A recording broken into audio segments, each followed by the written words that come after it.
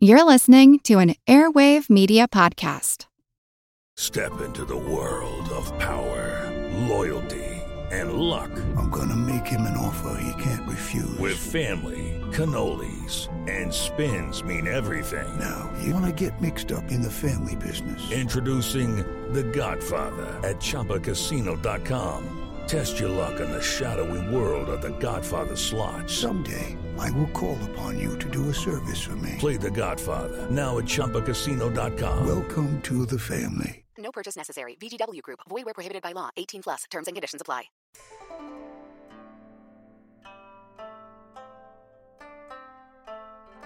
Hello, and welcome to the History of China. Episode 81, Disintegration. Last time, the Sui Dynasty's second emperor, Yang, had committed himself and his Chinese empire to the conquest of the Korean kingdom, Goguryeo, and its Manchurian holdings.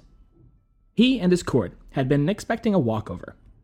After all, just how much resistance could a tiny little kingdom hope to put up before the might of the unified Sui imperial army and navy? Well, much to everyone's surprise, the answer turned out to be a hell of a lot.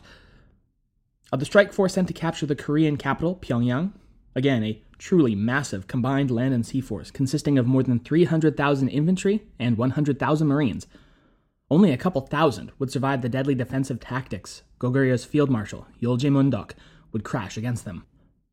But the cost of the devastating defeats hadn't been only paid for in the bodies of the hundreds of thousands of Sui soldiers slain. But even across the empire, the war taxes, rationing, and domestic disasters had sapped the Chinese populace's will to tolerate such tremendous efforts. In 313 and 314, Emperor Yang had tried and tried again to take Korea, and for all his efforts had only served to compound his initial failure. And when we last left off, he had at last been forced in 615 to scuttle his plans to commit a fourth invasion of Goguryeo, because his own kingdom was beginning to come apart at the seams. And it's here that we pick up the thread today and continue to pull. It's worth briefly recounting the major reasons for the peasantry's outrage against the Sui imperial authority, because it was several-fold. The war was rather obviously a factor. One army of nearly 300,000 killed almost to the last man is bad enough. But then again, it was a risk any army at any time ran on the invasion path. But then to keep re-raising the imperial levies to futilely fling at the Korean defenses for no appreciable gain, at tremendous expense, and seemingly just because the emperor had become obsessed with the idea of winning no matter the cost, must have been a terrible burden, both in terms of material spent as well as emotional cost. But that wasn't the half of it, because even if you weren't slated to take that long march north, the imperial government had other uses for the peasantry left behind. High taxes, of course, but also the compulsory labor from each household per year. You may remember that the law stipulated a period of 3 weeks from each household per annum. And it wasn't light duty, either. The corvée laborers were primarily put to work on the Sui monarch's 3 pet projects. One was rebuilding and expanding the Great Wall along the northern border. The second was building the new capital, Daxing City, right next to the old capital, Chang'an. Or the third was digging out further expansions of the newly revitalized and vastly enlarged Grand Canal network. And in the case of the latter, figures indicate that as many as 40 to 50% of the laborers sent to dig canals would never return home. Personally, if my required duty to the government was basically a coin flip over whether or not it would kill me this year, I'd get pretty tired of it pretty fast too. But it was probably the ongoing reverberations of the latest disastrous flooding of the always fickle Yellow River in 610 that might be most blamed for the suffering of the populace of northern China and their eventual rebellions. It reportedly inundated more than 40 prefectures and caused a series of famines across the northern plains that strained the already weakened empire's food supply past its breaking point. It was no real great wonder, then, when in 614 a major rebellion broke out dangerously close to Emperor Yang's secondary capital at Luoyang and captured one of the vital juncture points of the Grand Canal, bringing the flow of goods and men to the war front to a standstill. This rebellion proved to be doubly dangerous when it was determined to have been led by none other than one of the imperial court's own members, the president of the Board of Rights, Yan Shuanggang. Though the rebellion was quickly routed by the crack imperial units sent against it, and its treasonous leader executed most cruelly, it simultaneously showed that even elements of the emperor's own inner circle were deeply dissatisfied with the state of the empire, and emboldened other rebellious elements to declare war against the throne. The same year, no fewer than 8 more major uprisings broke out all across Sui. Invasion was now thoroughly out of the question, and Emperor Yang would have to throw everything he had against these insurrections, lest they be left to subsume everything he and his father had worked to create. He dispatched everyone he felt he could trust to mobilize segments of the imperial army and ruthlessly extirpate those traitorous rebels from his realm before they could do any more harm. One of our major focuses today will be one of those field commanders dispatched to protect his monarch and secure the empire in the name of the Sui. He is Li Yuan, decorated war hero, the Duke of Tang, and member of Emperor Yang's inner circle at court, serving as the vice president at the Court of Imperial Insignia. His was, apparently, a long and distinguished line of, apparently, purebred Han nobility, dating back, apparently, to the ruling household of the short-lived 16 Kingdoms era Western Liang. That said, there are suggestions that this Li clan's ethnic background might not be as straightforward or as honest as the Tang Dynasty records would have us believe. Historian Arthur Wright notes, quote, "There is some reason to believe that this line of descent, presented as solid fact by the Tang histories, is in fact a deliberate fabrication. It has been suggested that the Li clan was not connected to the royal household of Western Liang, but was a minor offshoot of an eastern lineage, and had intermarried widely with the non-Chinese aristocracy. 2 of the men who, it has been suggested, were among the ancestors of Li Yuan were the generals Li Chuguba and Li Maida, whose names show that they had either adopted or been granted the Chinese surname Li, but retained alien, perhaps Xianbei, personal names." End quote. Thinking back, you may remember when the Tuoba Xianbei emperors of the north had adopted Chinese names, dress, and culture, right? Well, this theory alleges that rather than being from a storied line of ethnically Han nobility, the Li clan of Li Yuan was in fact crypto-Xianbei posers. It's both fascinating to think of the clan as essentially being the 6th century version of Eddie Murphy in Trading Places, and also definitely understandable as to why the Tang Dynasty historians were virtually bending over backwards to silence any whiff of such a tale. Their careers, and possibly lives, may have hinged on making every assurance that no, the Li clan is definitely royal blood, and certainly not a clan of high-stakes con artists. Ultimately, though, it remains conjectural, and as far as the royal courts of first Northern Zhou and then the Sui were concerned, the Li clan was everything it claimed to be, and further still, one of the single most powerful families within the empire. As such, during the second phase of the Goguryeo Sui War, it had been Li Yuan who had been in charge, essentially, of the logistics of the entire imperial military supply chain, moving men and material from the Zhoujun northern terminus of the Grand Canal, at modern Beijing, into Manchuria across the Liao River and beyond. He had served Emperor Wen and Yang both, and was among the most distinguished and trusted members of the Sui court. Obviously, he was above suspicion. As such, he was charged in 615 with taking an army and heading north from Luoyang to protect its western approaches from potential malfeasance from Shanxi and Gansu provinces, as well as the Turkic Khanate. Rebels and bandits had been plundering the countryside in the northwest, and had taken special interest in the horse pastures that were so vital to the Sui's military cavalry operations. Their looting and general driving off of the army's horses had been one of the root causes of the lack of cavalry in Sui's subsequent expeditions into Goguryeo between 613 and 614. And thus, it was of vital importance to the state to end such activities quickly. Li Yuan and his army were able to accomplish this easily, and either killed, captured, or drove off the rebel units and their commanders. This campaign he followed up with further excursions into the northern borderlands of Shanxi, those areas abutting the Gokturk territories, leading largely successful expeditions to end so-called banditry in the region, again likely agrarian rebels, as well as drive off Turkic raiding parties that sought to capitalize on the internal weaknesses of the Chinese government at this time.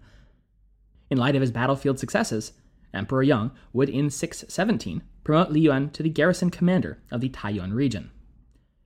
We'll get back to him and Taiyuan in a bit, but for now, back to Emperor Yang. In spite of Duke Li Yuan's personal successes, on the whole, things had been going from bad to worse for Emperor Yang's increasingly unstable grip on power in the 610s. In 615, he he made one of his habitual tours of his territories, this time specifically to one of his northernmost cities near the borders, then called Yanmen. Well, that turned out to be rather ill-advised. As we just discussed a minute ago, the Gokturks had been periodically raiding into Sui territory, which wasn't great, but let's face it, raiders are going to raid. That wasn't in and of itself terribly worrisome for the emperor by any means. But the fact that the Gokturk ruler, Shibi Khan, had become overtly hostile to the Chinese would certainly prove itself of great concern indeed. As you may recall from last episode, Shibi Khan had essentially figured out the Sui court's long-standing game of playing his tribesmen off of one another in order to keep the Gokturks weak and subservient to Chinese interests. And he'd, understandably, taken exception. When word reached the Great Khan that Emperor Yang had ventured perilously close to his own territories, Shibi seized on the opportunity presented and galloped forth to Yanmen and laid siege to the city, thus trapping Emperor Yang inside. Now, the horsemen of the steppe, it should be said, were always fearsome warriors, archers, and most especially, raiders. One thing they were definitely not, however, were great besiegers, a fact that would stymie steppe lord efforts at Asiatic domination for millennia. In fact, centuries from now, the successor state to the Gokturk Khanate, the Mongolian hordes of Genghis Khan, would finally solve their perennial weakness at sieges by simply capturing the Chinese and making them conduct sieges on the Mongols' behalf. But anyway, the Turkic siege of Emperor Yang at Yanmen was loose enough that at least a few imperial messengers were able to break through and relay Yang's desperate plea for assistance in driving off these treacherous barbarian horsemen. To those who responded and saved him, he promised fabulous rewards to the commanders, and further still, was said to have personally visited the soldiers of the city, and promised that should they get out of this situation alive, he'd call off his further proposed invasions of Goguryeo and return the empire to peace. By this point, the prospect of being part of a Chinese army advancing over the Liao River was rightly viewed as little more than a death sentence, leading to numerous accounts of newly conscripted men deliberately breaking their own arms or legs in order to avoid the draft, a practice that came to be known as lucky hand or fortunate foot, depending. And evidently being enough of a problem for conscription that the Sui's eventual successor state would feel the need to enact new laws harshly punishing such deliberate injuries to avoid military service. Nevertheless, Emperor Yang's assurances, his pleas to the commanders and promises of lavish rewards for his rescuers, and critically, the collusion of an imperial princess who had been married off to the Great Khan as part of the traditional marriage alliance between the Khanate and the empire, and who now convinced her lord husband that the Turkic territories were under threat from a force to its north, ultimately resulted in the lifting of the siege of Yanmen and allowing Emperor Yang to escape. And it was at this point that all those promises of ending wars, peace in our time, rewards for the rescuers, titles, all of that was just promptly forgotten. Yang would opt not to return to Chang'an, nor would he change his plans for sending further armies into the meat grinder that was Goguryeo, and possibly worst of all, he refused to even properly reward or promote those officials and commanders who had ridden to his defense. The siege of Yanmen may have been a military failure for the Turkic Khan, but it, or rather Yang's behavior in its aftermath, would prove disastrous for the Sui. His military commanders, the people on which his power rested, were now deeply resentful of the monarch's callous indifference to their lives and apparently honor as well. What might explain Emperor Yang's behavior? As we went over last episode, Yang's tendency to be ever on the move had meant that he had grown reliant on an increasingly small cohort of trusted insiders, a policy that had, over the course of his reign, turned into an effective bubble around the emperor, warping his understanding of what was happening across his empire, or the effects his decisions were having on his subjects. From the Cambridge History of China, quote, "His particular style of governing made it inevitable that his inner circle would try to keep the whole bitter truth from him. According to one account, his advisors indulged in Delphic utterance, double talk, and outright lying to do so. One man who spoke out was beaten to death in the audience hall." End quote.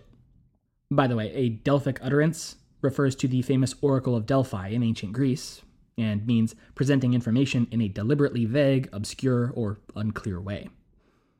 The imperial officials were so committed to keeping Yang in the dark regarding the realities of the empire's situation that they were apparently willing to beat a guy to death who tried to break through his reality-warping bubble. And it seems pretty clear that it worked, too. Emperor Yang seems to have had very little idea as to the severity of the rebellions breaking out all across his empire, even as his own military continued to struggle just to contain them. But his reality filter could only sieve out so many problems that were engulfing Sui.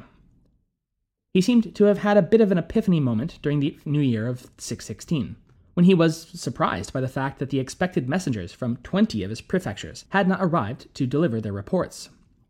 His advisors were forced to inform him that they would not be coming at all, because they had all been either captured or killed by the rebels across the countryside.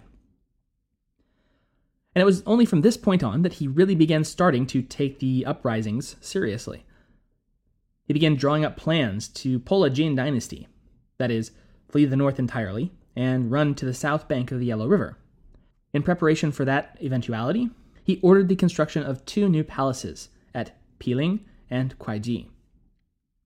Even this moment of clarity was fleeting for Yang, though, and he preferred to not think about the ongoing rebellions whatsoever. Apparently, at a later point in 616, when another official repeated concerns over the progress of the agrarian rebellions, Yang flew into a rage and had the man accused of capital crimes. He initially decreed the official's execution, but later lowered the punishment to being stripped of title and rank and demoted to a commoner. Still, it shows that while Yang's court was doing its level best to keep him in the dark, he was in no hurry to switch the lights on either. Regardless, it would prove to be too little, too late. In fact, by 617, the whole of China was in imminent danger of reverting to its previous makeup of competing warlord states. Modern Inner Mongolia had been seized by a rebel commander who had proclaimed himself the Emperor of Liang. In fact, there'd be 2 nominal emperors of Liang at this time. The far western portion of Gansu had been taken over by another warlord styling himself the Prince of Liang, while in eastern Gansu there was suddenly the hegemonic Prince of Western Qin, which is definitely my favorite title of the bunch. In the far south at Guangdong, yet another commander had taken the title of the Emperor of Chu, and in northern Shanxi there was now a Pingyang Khan popping up. But all these guys are going to have to play second fiddle in this show because, as promised earlier, we're going to stick with the guy who will end up on top of the pile, the Duke of Tang, Li Yuan, who by 617 would control the capital region as the rebel regent presumptive of Yang's grandson, whom he declared the true emperor of Sui. It is Ryan here, and I have a question for you. What do you do when you win? Like, are you a fist pumper, a woohooer, a hand clapper, a high fiver? I kind of like the high five, but if you want to hone in on those winning moves, check out Chumba Casino. At ChumbaCasino.com, choose from hundreds of social casino-style games for your chance to redeem serious cash prizes. There are new game releases weekly, plus free daily bonuses, so don't wait. Start having the most fun ever at ChumbaCasino.com. No purchase necessary. VGW Group. Void where prohibited by law. See terms and conditions. 18+. Now, hold on a minute, you might be saying. Wasn't Li Yuan fighting for Emperor Yang when we were just talking about him a few minutes ago? Yes, indeed he was. But it's amazing how quickly things can change in times such as this. Duke Li had been tasked by the emperor, as I said, to strike at the Turkic raiding parties. But by 616 to 617, the emperor had grown frustrated with what he deemed to be the ineffectiveness of his operations. And going back a little bit further, between 614 and 617, a popular ballad had been circulating across the populace, prophesying that the next occupant of the imperial throne would be surnamed Li. When word of this popular song had reached Emperor Yang's ears, he rather overreacted and began ordering the systematic extermination of anyone he could get his hands on with that surname, regardless of their social standing or position. Though he was for the time being safely off on campaign in the Northlands, Li Yuan must have realized that he was as vulnerable as anyone else to being either executed or at the very least stripped of title and deported to the frontier regions as a result of this purge against the Lis. And he likewise realized that he was in an almost perfect position to lead a revolt that could be successful against the by now clearly waning star that was Sui. His family and personal credentials were impeccable. He was an aristocrat related to the imperial house, and at the age of 51, he was at the peak of a long and successful military career that had spanned the reigns of both Sui emperors. Moreover, as the military commander of the Taiyuan region, he was ideally placed geographically, militarily, and tactically. Taiyuan itself was considered virtually impregnable to attack, and from there, Li Yuan could easily mount strikes at both Chang'an and Luoyang, the very heart of the empire. But what of loyalty? Wouldn't Li Yuan, longtime servant of the Sui as he was, at least pause to consider this question? Well, historian Arthur Wright tells us, no, not really, or at least not in the way that we today would understand the idea. He says, quote, "Men of Li Yuan's generation were unaffected by the later Confucian conception of loyalty, or cheng, which forbade a man who had served one royal house from serving its successor. He and his contemporaries felt far more a sense of loyalty towards the social order than to any particular reigning dynasty." End quote. In other words, the sentiments of the era were that the social order of the entire empire were worth serving and protecting above all else, and if a sitting monarch or even entire dynasty failed to uphold that social order, then so be it, they had to go. It might not sound like a community that cares, but they do care. It's all about the greater good. The greater good. Thus, in the 5th month of 617, Li Yuan mobilized his army stationed at Taiyuan Garrison and began a march on the capital. It's worth taking a minute and looking at the historiography of this particular story, because it is quite fascinating. In the traditional tellings, most famously historian Sima Guang's Zizhi Tongjian, Li Yuan plays a much more passive, reluctant role in his own seizure of political power, as in essence a mediocre lord with no ambition being unwillingly dragged into power by the machinations of his own son, Li Shimin, who was the true mastermind behind the Taiyuan uprising. In Sima's version, old man Li Yuan initially wanted nothing to do with his son's planned uprising, since he was not only related to the royal family, but was also famous for being one of its staunchest defenders. But as Wright already noted, that was not an ethic that was even around during this era, and seems far more likely a reflection of the morality of Sima Guang's own time in the 11th century Song China. Personal loyalty, again, just wasn't a thing at this point.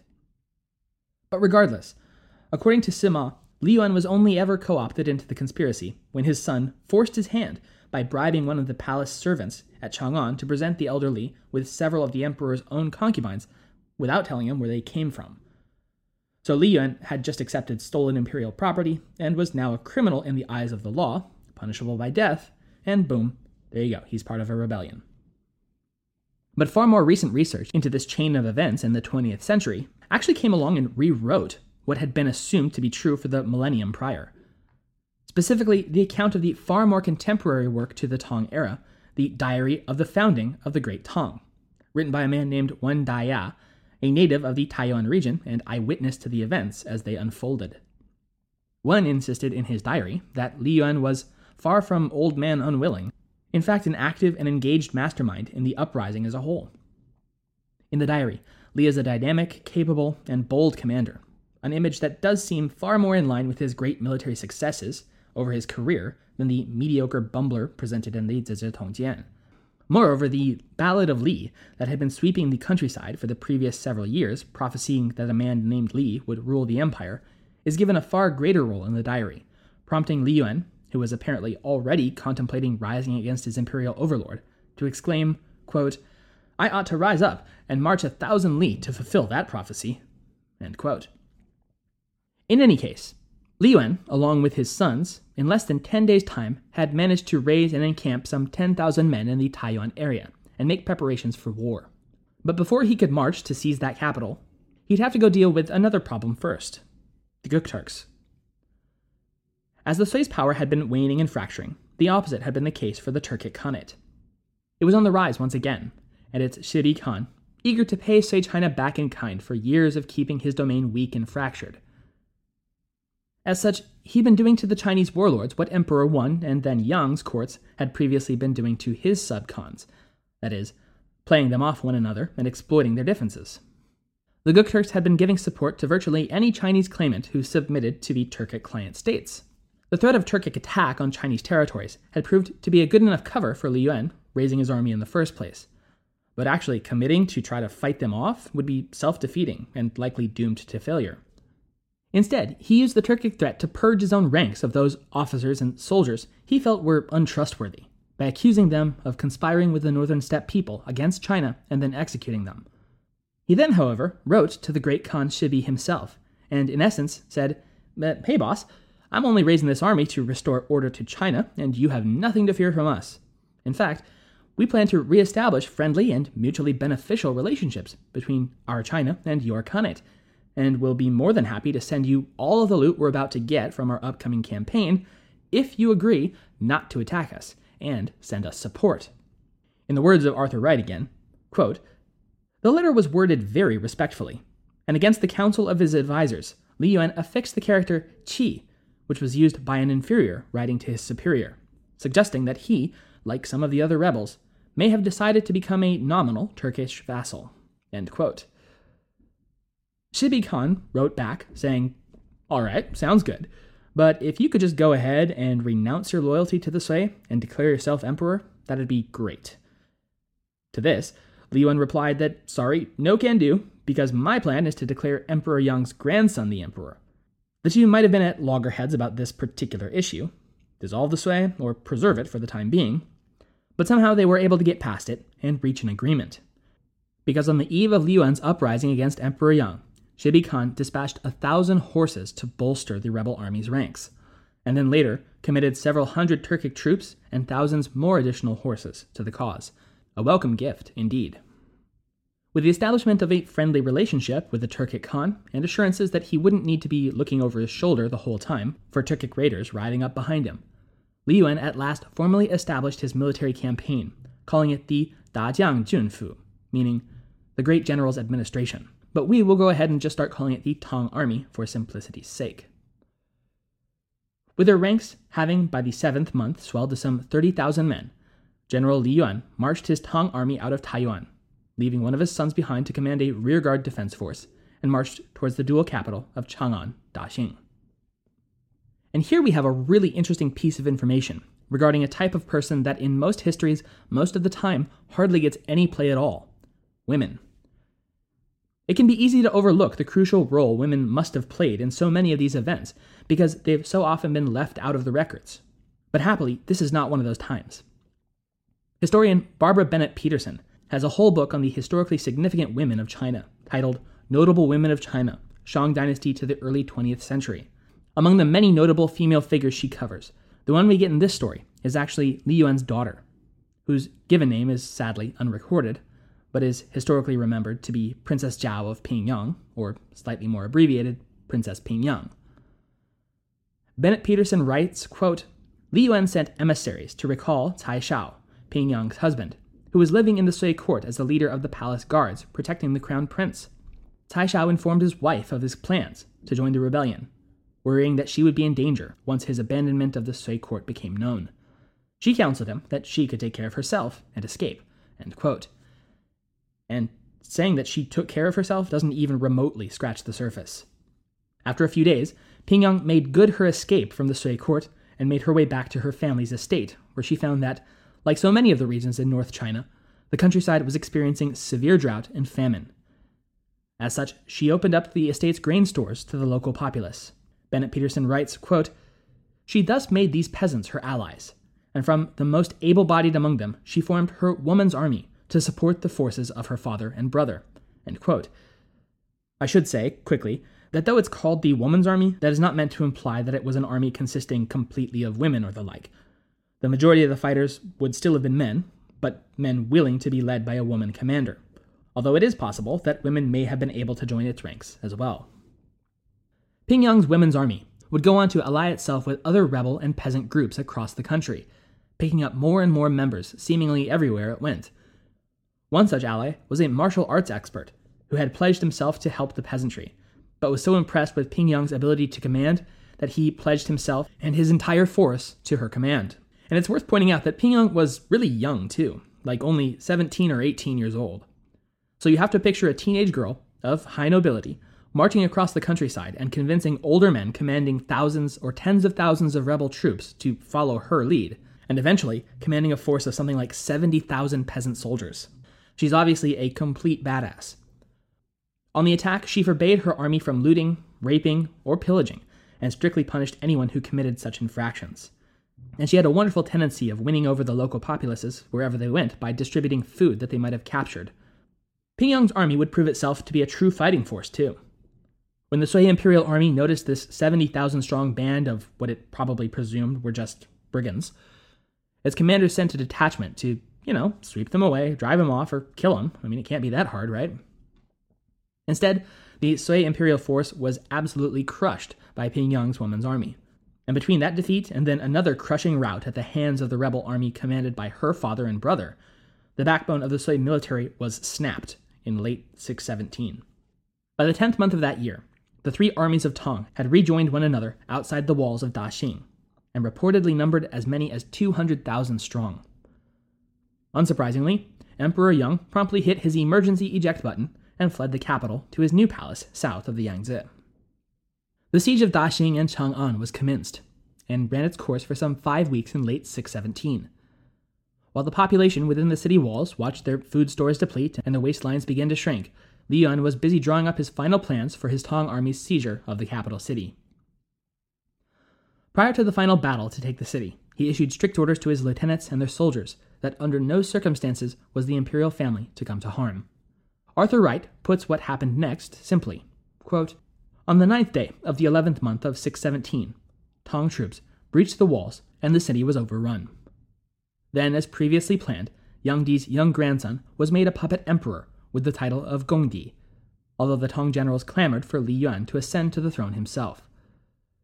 Yang Di, who had long since fled to his southern capital, Jiangdu, was given the empty title of retired emperor." End quote. It's worth noting that, while surely embarrassing to have lost its capital, and then be given a new, meaningless title by Li Yuan, obviously Emperor Yang himself did not acknowledge this new title, and nor did the majority of the empire that wasn't under direct Tang military control. For the time being, at least, they could call him whatever names they wanted, but the rebels were still the rebels, and Yang was still the emperor of Sui. But that wouldn't last too terribly long. At his Jiangdu palace, Emperor Yang continued his by now well-established custom of living in a bubble totally apart from what was going on around him. If he was terribly worried about being forced out of the north, it sure didn't seem to show, as once having arrived at his southern capital, he commenced with what seems to have been a running series of daily buffets, with himself, his empress, and his favorite concubines feasting in a different one of his palace's more than 100 rooms each day. He generally just seems to have not particularly cared about his impending fall from grace, and stated at one point to his empress, quote, "There must be many people who want to hurt me. However, I will at least be like the Duke of Tang, and you like his wife." End quote. Here, he's referencing the fate of the last emperor of the Sui Dynasty, who had been taken up to Chang'an following his defeat at the hands of Yang's own father, and been treated as an honored guest rather than punished or executed. Yang apparently believed that the same happy, carefree fate would be in store for him, because, again, reality bubble. He went on, however, quote, "Do not worry. Let us drink and be merry." End quote. When Empress Xiao, in shock, asked him how he could say such a thing, he merely shrugged and replied, quote, "Honor, wealth, dishonor, poverty, as well as pain and pleasure, they're all cyclical. Why be distressed?" End quote. It was becoming rather terribly clear that Emperor Yang's long separation from, well, reality had done things to his mind, a fact that Empress Xiao would come to find out in one of the most horrific ways possible. Yang's remaining generals had realized that their emperor no longer had any real interest in battling the rebels, or returning to the north, or, well, doing much of anything anymore, and began pretty flagrantly plotting to either desert or take the imperial army themselves and bring the fight back to the north, and at the very least recover their respective families, whom they'd left behind. The plot, as plots will do, leaked, and Empress Xiao heard of the general's treasonous intentions from one of her handmaidens. She instructed the girl, who had reported the plan to her, to tell the emperor as well, and the girl dutifully did so. But Emperor Yang didn't want to hear any such distressing news, and quite frankly, hadn't he already warned his wife that she needed to stop being such a worrywart and just enjoy already? She was really messing up his Zen thing, man. As such, when the handmaiden gave him the details of the plot, he had had enough, and he had her executed on the spot. The empress, horrified, realized that it was already too late to save her husband from what had become his, and possibly theirs, inevitable fate. Late the following spring, in 618, the Sui generals launched the coup that everyone knew was coming. The generals collectively entered the palace and surrounded Emperor Yang, accusing him of a whole list of crimes. Yang admitted his faults, but then added that had he not always treated they, his generals, well and with respect. One of the generals then shot back, quote, "The whole earth is angry at you. It is not just the anger of one man." End quote. Then they brought out Yang's third son, Yang Hao, and killed him before his father's eyes.